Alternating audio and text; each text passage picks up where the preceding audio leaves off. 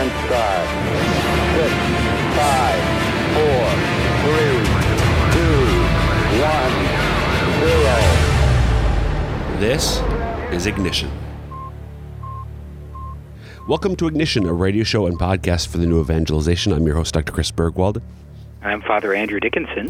And before we get into today's topic, we're going to be talking today about the New Testament, the Gospels, the life and times of that guy, Jesus from Nazareth. But before we get into that topic, just remind... What am I trying to say, Father? I don't know. Remind everyone about how they can contact with their own questions. Yeah, I should have done some more speaking exercises before we recorded. Yeah, model of a modern major general. I should have sang the song. I do that every week, except I forgot today, and that's what happens. No, sorry for the inane banter here.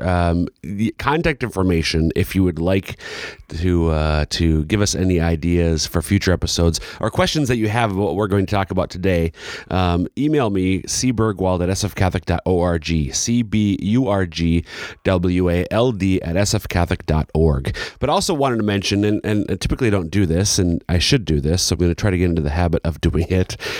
We have quite a few past episodes are available online on the internet. You can find them at the diocesan website, which is www.sfcatholic.org. Surprise, surprise. Or you can also find them at iTunes. If you search for Ignition, you can find past episodes. You can, of course, subscribe to the podcast that way as well. And you can always hear this, of course, on the Lamb Catholic Radio Network. So whatever your best way of listening, if you want to find those past episodes, you can find them online. We hope you enjoy the show. And again, we appreciate feedback. A couple episodes, Father, we did a Q&A episode, which some people seemed to enjoy. So we're always willing to entertain questions. If you feel like it's a short question, we'll make it part of a Q&A episode. Or if you've got something you'd like us to devote some more time to, we're happy to do that as well. We aim to please, right, Father? Although we might aim on our own, too. If we think it's a shorter question, we might just do it on a question and answer one. Or if we think it's a longer one, we might just choose to do it as a separate show, too. We're not going to give you, as the listener, that much power. I mean, come on. Might act like it, but we're not going to. Exactly. Yeah. So again, today we're going to be looking at we're going to be talking about the question of the historicity of Jesus, of the Gospels, a little bit the New Testament in particular. So, Father, this is a time, as you mentioned, as we were talking about the topic, this is the time of the year, in the weeks leading up to Easter, when maybe not as much today as in the past, but it used to be. You could set your calendar or set your clock. You would see around Christmas and around Easter on the cover of news magazines. You would see stories about the real Jesus, or the Jesus of history, as opposed to the Christ of faith, the way that some theologians put it. So talking about the implication being, the Jesus that many Christians worship and pray and adore and so on, believe saved them, died on the cross. Well, he's actually, a figment of their collective imagination. And there's a real Jesus behind that, and we have to sort of clear the barnacles away, and to get to the quote unquote real Jesus. Father, do you see much of this just in your work with parishioners in white or college students? Do you find the people that you work with questions like this raised very often, or is it something that seems to be just out in the media more often?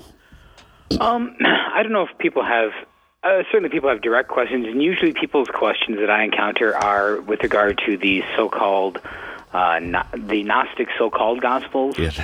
Yes. That are purportedly Gospels, but really have not much at all to do with the actual Jesus, so-called Gospel of Judas, so-called Gospel of Thomas, and so on and so forth. Or maybe where I see it, too, is sometimes just an implicit distrust or an implicit hermeneutic of suspicion in regard to the historical accuracy of the Gospels. I think in a lot of people's hearts and minds, they just kind of carry with them, and it's always just kind of underlying. Maybe it's not announced aloud, but it's an underlying question of, I'm not really sure they're actually true. Right. The questioning, because they read these news magazine stories which refer to, again, not as much today as in the past, but they're still around. There's a group of scholars called the Jesus Seminar, and especially back in the 90s, they got a lot of attention. They'd gather together and they'd use beads to basically take polls to render whether or not each verse of the gospel, the four gospels that are in the Bible, the likelihood of its historical accuracy, and then they came out with the similarly color-coded version of the gospels, and of course they threw in one of the gospels you just mentioned, the Gospel of Thomas, which, surprise, surprise, they believed was more historically accurate than Matthew, Mark, Luke, or John. So I think with all of these, we do see, as Father, you said, the questions that people do ask about some of these specific alleged Gnostic gospels, or as you put it, Gnostic so-called gospels, or the implicit questions, the question behind the question for people. Are the gospels in particular, but is the New Testament in general, the Bible in general, is it historically reliable? And sorry, go ahead. Right, I think not just like in terms of the Jesus Seminar too, but even questions about like with evolution, the Book of Genesis, yes, and things like that. There's just sort of this pall, if you will, to sort of cover this sort of film over the Scriptures that they're not accurate. Right, before we focus on the question of Jesus and the Gospels, it might be good just as a reminder. The Bible is actually a collection. I think people know this, but sometimes we forget it, and it's important. The Bible is a collection of books. It's a collection of 73 books written by a multitude of authors, and particularly for the question that we're discussing today, and in light of Father, the point that you just raised with Genesis and the question of evolution and so on, not only a multitude of authors, but also a multitude of literary styles, literary genres, different styles of writing, and that's important to know, because I think a lot of times many people just look at the Bible and they know that Christians, of which they may well be one, believe the Bible is historically accurate and the Bible is true. It's the Word of God, etc. So I think a lot of times, Father, people will read the Bible or begin to read the Bible, presuming that the defining genre, the common genre to every book of the Bible, is the genre of history. In other words, that I think sometimes people implicitly presume that every book of the Bible intends to and allegedly accurately does convey historical truth, does tell things as historical truths, and does so in the way that we think of history today. So if you think of a biography written today, we would presume certain things that the person that the book is being written about, it tell their life in strict chronological order, telling virtually everything we know about the person and their relationships and what they did and so on. The Bible, though, is not. There are some parts of the Bible, there are books of the Bible that are historical in nature, but not every biblical book is intended to be historical, and certainly not in the way that we think of history in our day and age, or biography in our day and age. And that's important for people to remember, isn't it, Father? Very much so.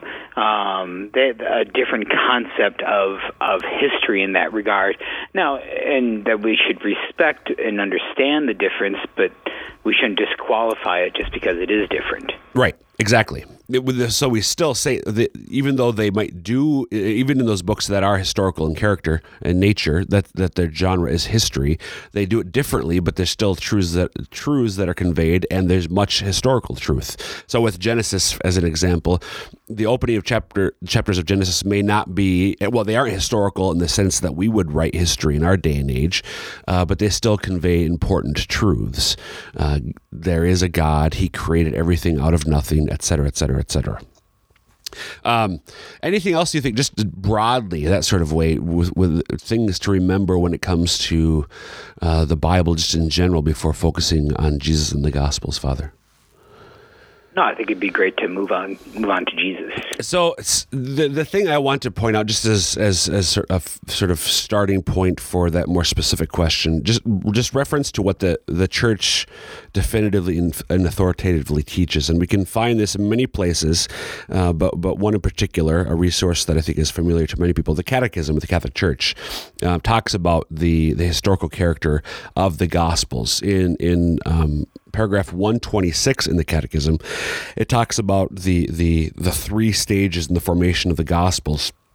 And in talking about each of these three stages, it quotes heavily from the Second Vatican Council's document, Dei Verbum, the dogmatic constitution and divine revelation. So Dei Verbum is where the bishops of the church gathered together at Vatican II, and they talked about what is the church's understanding of how God has revealed himself to us.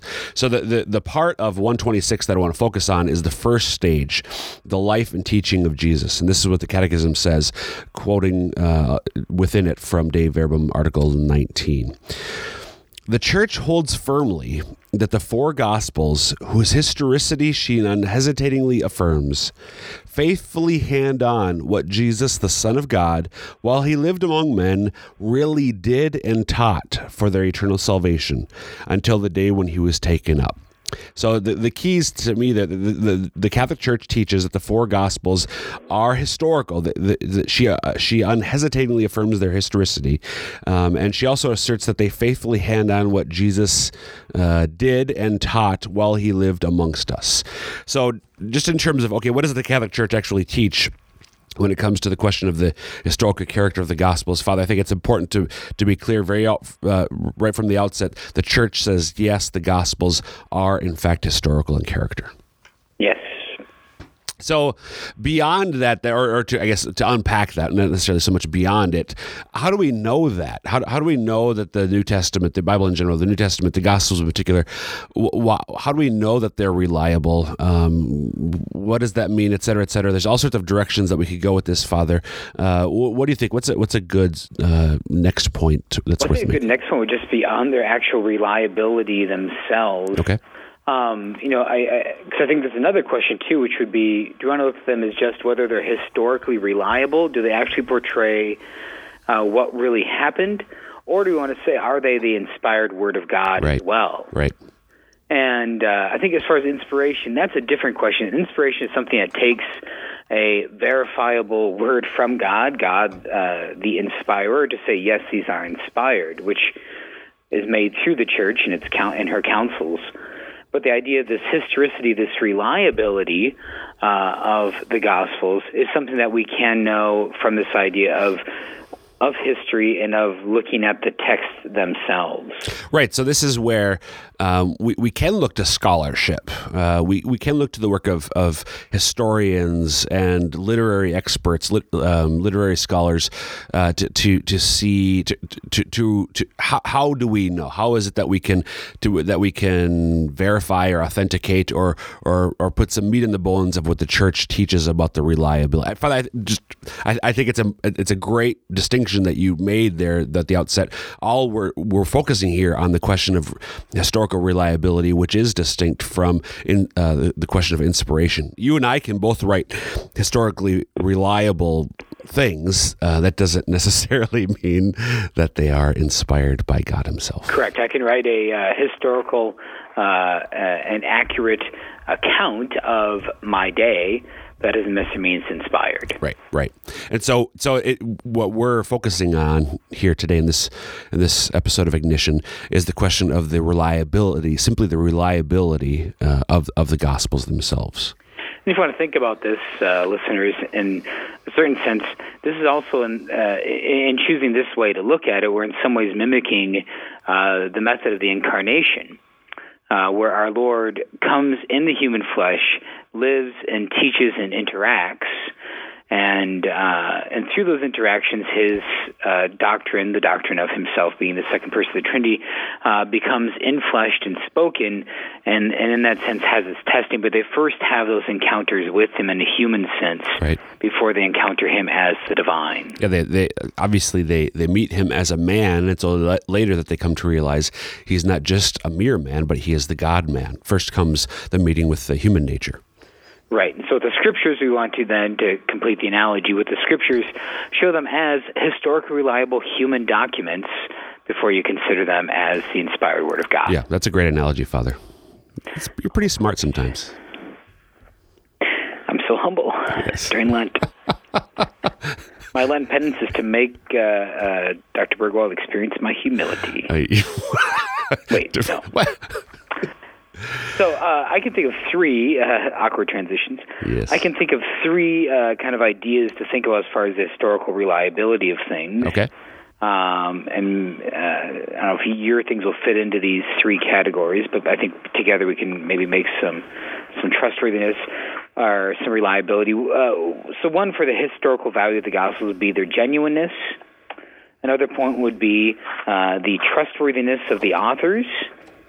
And a third point would be their integrity, their wholeness as a text. Okay. Does that make sense? Yep. It's like if we find, a biography of Abraham Lincoln written, supposedly written a few years after his assassination, right? Those are things we're going to look for. Is it genuine? Does it actually, written by who it says it's supposed to be written by? Is it trustworthy, the person who actually wrote it? Do they write in a trustworthy manner? And then is it whole? Do we have the complete copy of it? Right, okay. And so with the idea of genuineness, there's a couple different ways we can look at the genuineness. First of all, no one really ever disputed their use in the early church. So here we're talking obviously about Matthew, Mark, Luke, and John. Correct. So from the get-go, these four documents were regarded in the early church. The earliest records that we have, we see that they were believed to be historically accurate. In other words, right. So think of the culture in which the gospel was preached at its infancy in the first few centuries. The Jewish converts, right, eager to guard their Old Testament. Would they give up the Old Testament so easily if it wasn't a genuine account that they were reading? Right. Think of the Gentile pagan converts. Would they have embraced this religion which made such a severe demand on them, especially in terms of the moral code, if they didn't feel it was genuine? Right. And would not the opponents have fastened on the strongest argument of all, right, to say that the books are forgeries, that they're not genuine? That they're not real, right? Okay. Right. But we don't see those sorts of arguments. Right, and it's not as if there aren't other arguments that are presented. We do find, I think the early church theologian Origen, he had an argument, a debate of sorts with a scholar, I think a Jewish scholar, I think it was a pagan scholar, Celsus, Celsus, yep. And so, for instance, in their arguments, there are people who make arguments against the Christian faith in the earliest decades and centuries, but never is one of the arguments that they employ. Well, the Gospels that you Christians use, that it's just all fake. They don't. Right. They don't say history shows that these are not verifiable or they're not reliable. We don't see the argument at all. Right, and even in our current day, we really see there's no sane historical scholar who disputes that even the most basic fact that a man named Jesus of Nazareth actually existed. Right, and with that, just in general, and I think this might fit under this point, Father.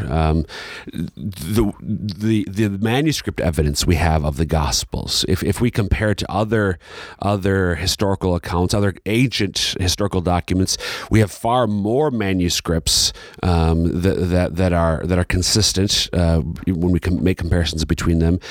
Far more manuscripts of the Gospels, and we have far older manuscripts closer to the events that they refer to, the life of Jesus, than we do of other ancient historical documents whose reliability is never called into question.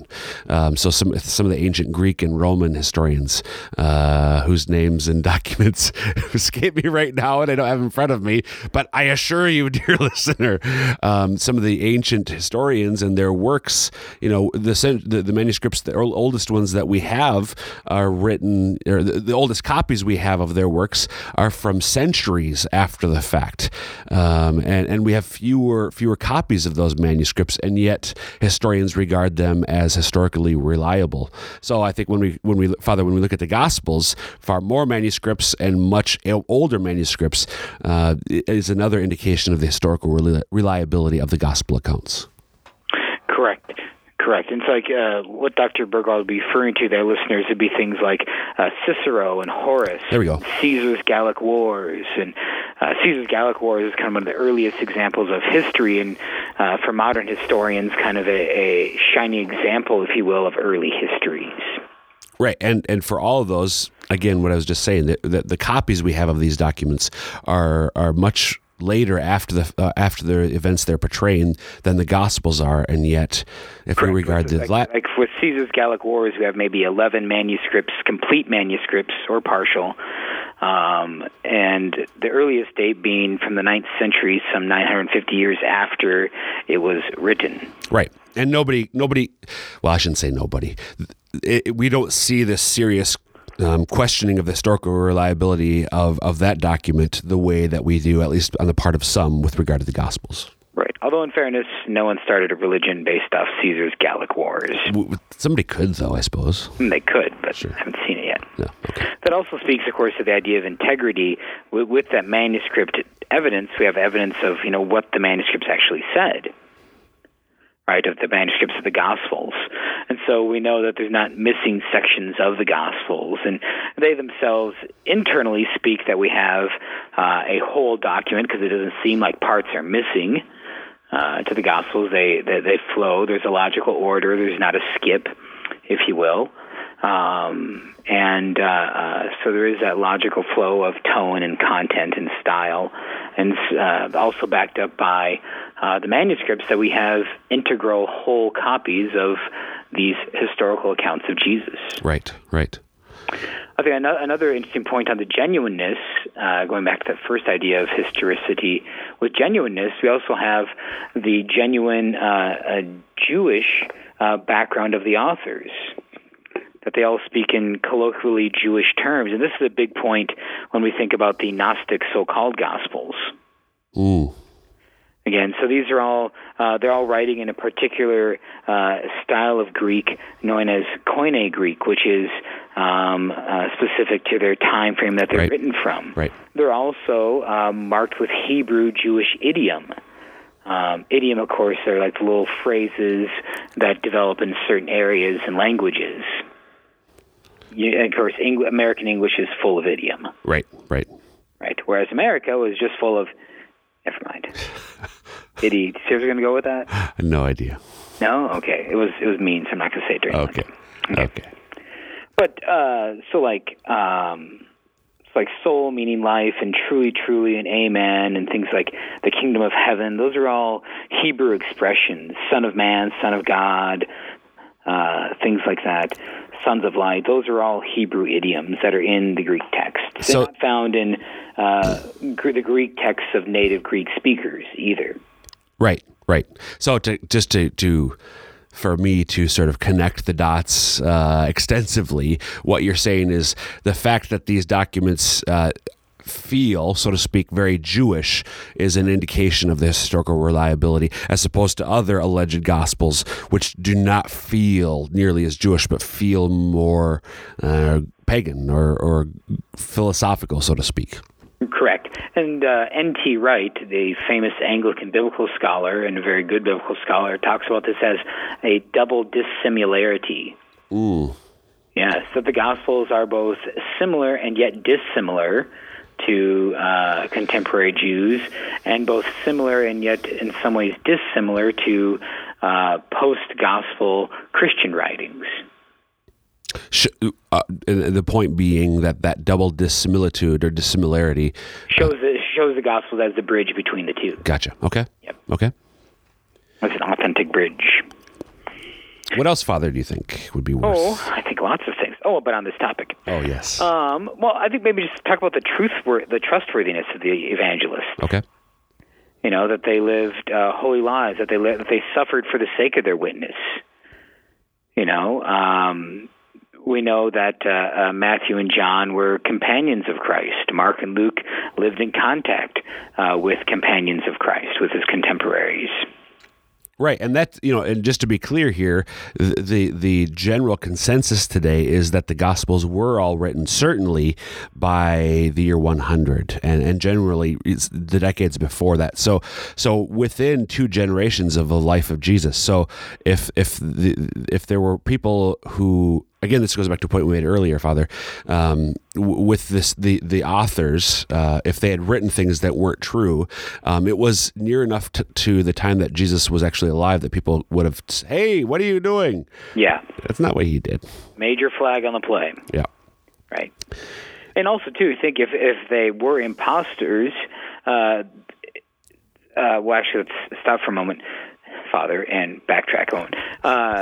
The gospel writers, notice how there are like moments of ambiguity as far as like the timeline, the accounts. We talked about how it's not maybe a strict modern biography or history, but there are moments, maybe some ambiguity. Like, for example, the famous one is that on what day the lambs of the Passover were slaughtered. Right. Yes. Right. Were they slaughtered on the day of Jesus' death? Were they slaughtered on the day of the Last Supper, Holy Thursday or Good Friday? Now, we can reconcile those questions based on the different Gospels, but if, you know, the evangelists themselves were fakers or forgers, imposters, you think that they would have tried to avoid such contradictions. Right. There are all sorts of at least apparent contradictions amongst the 4 Gospels, and yeah, if you're going to make it up, you probably wouldn't do that. Yeah. Come on. Let's be a little better than that. Yep. Father, so you mentioned N.T. Wright just in the last 30 seconds or so. Any particular books by him or other scholars, other books that you might recommend that come to your mind when it comes to this whole question of historical reliability of the Bible or the Gospels in particular? Well, I think you might have a better reference. I think because the books I've read it was a 3-volume series that was pretty long. Yeah, that's right. That the average listener probably would have a little bit of a tough time chewing through. I think maybe just one that's shorter that I might mention is his book, The Challenge of Jesus. It's N.T. Wright's book, The Challenge of Jesus. There's also Paul Barnett's Is the New Testament Reliable? Mm-hmm. But we'll have to leave it at that for this episode, Father. We're out of time. Sorry. So I'm going to wrap things up. Sebergwald@sfcatholic.org is my email address for questions. But also I want to mention again iTunes and the diocesan website, www.sfcatholic.org, to find more. Until next time, dear listeners, may Almighty God bless you, the Father, Son, and Holy Spirit. Amen.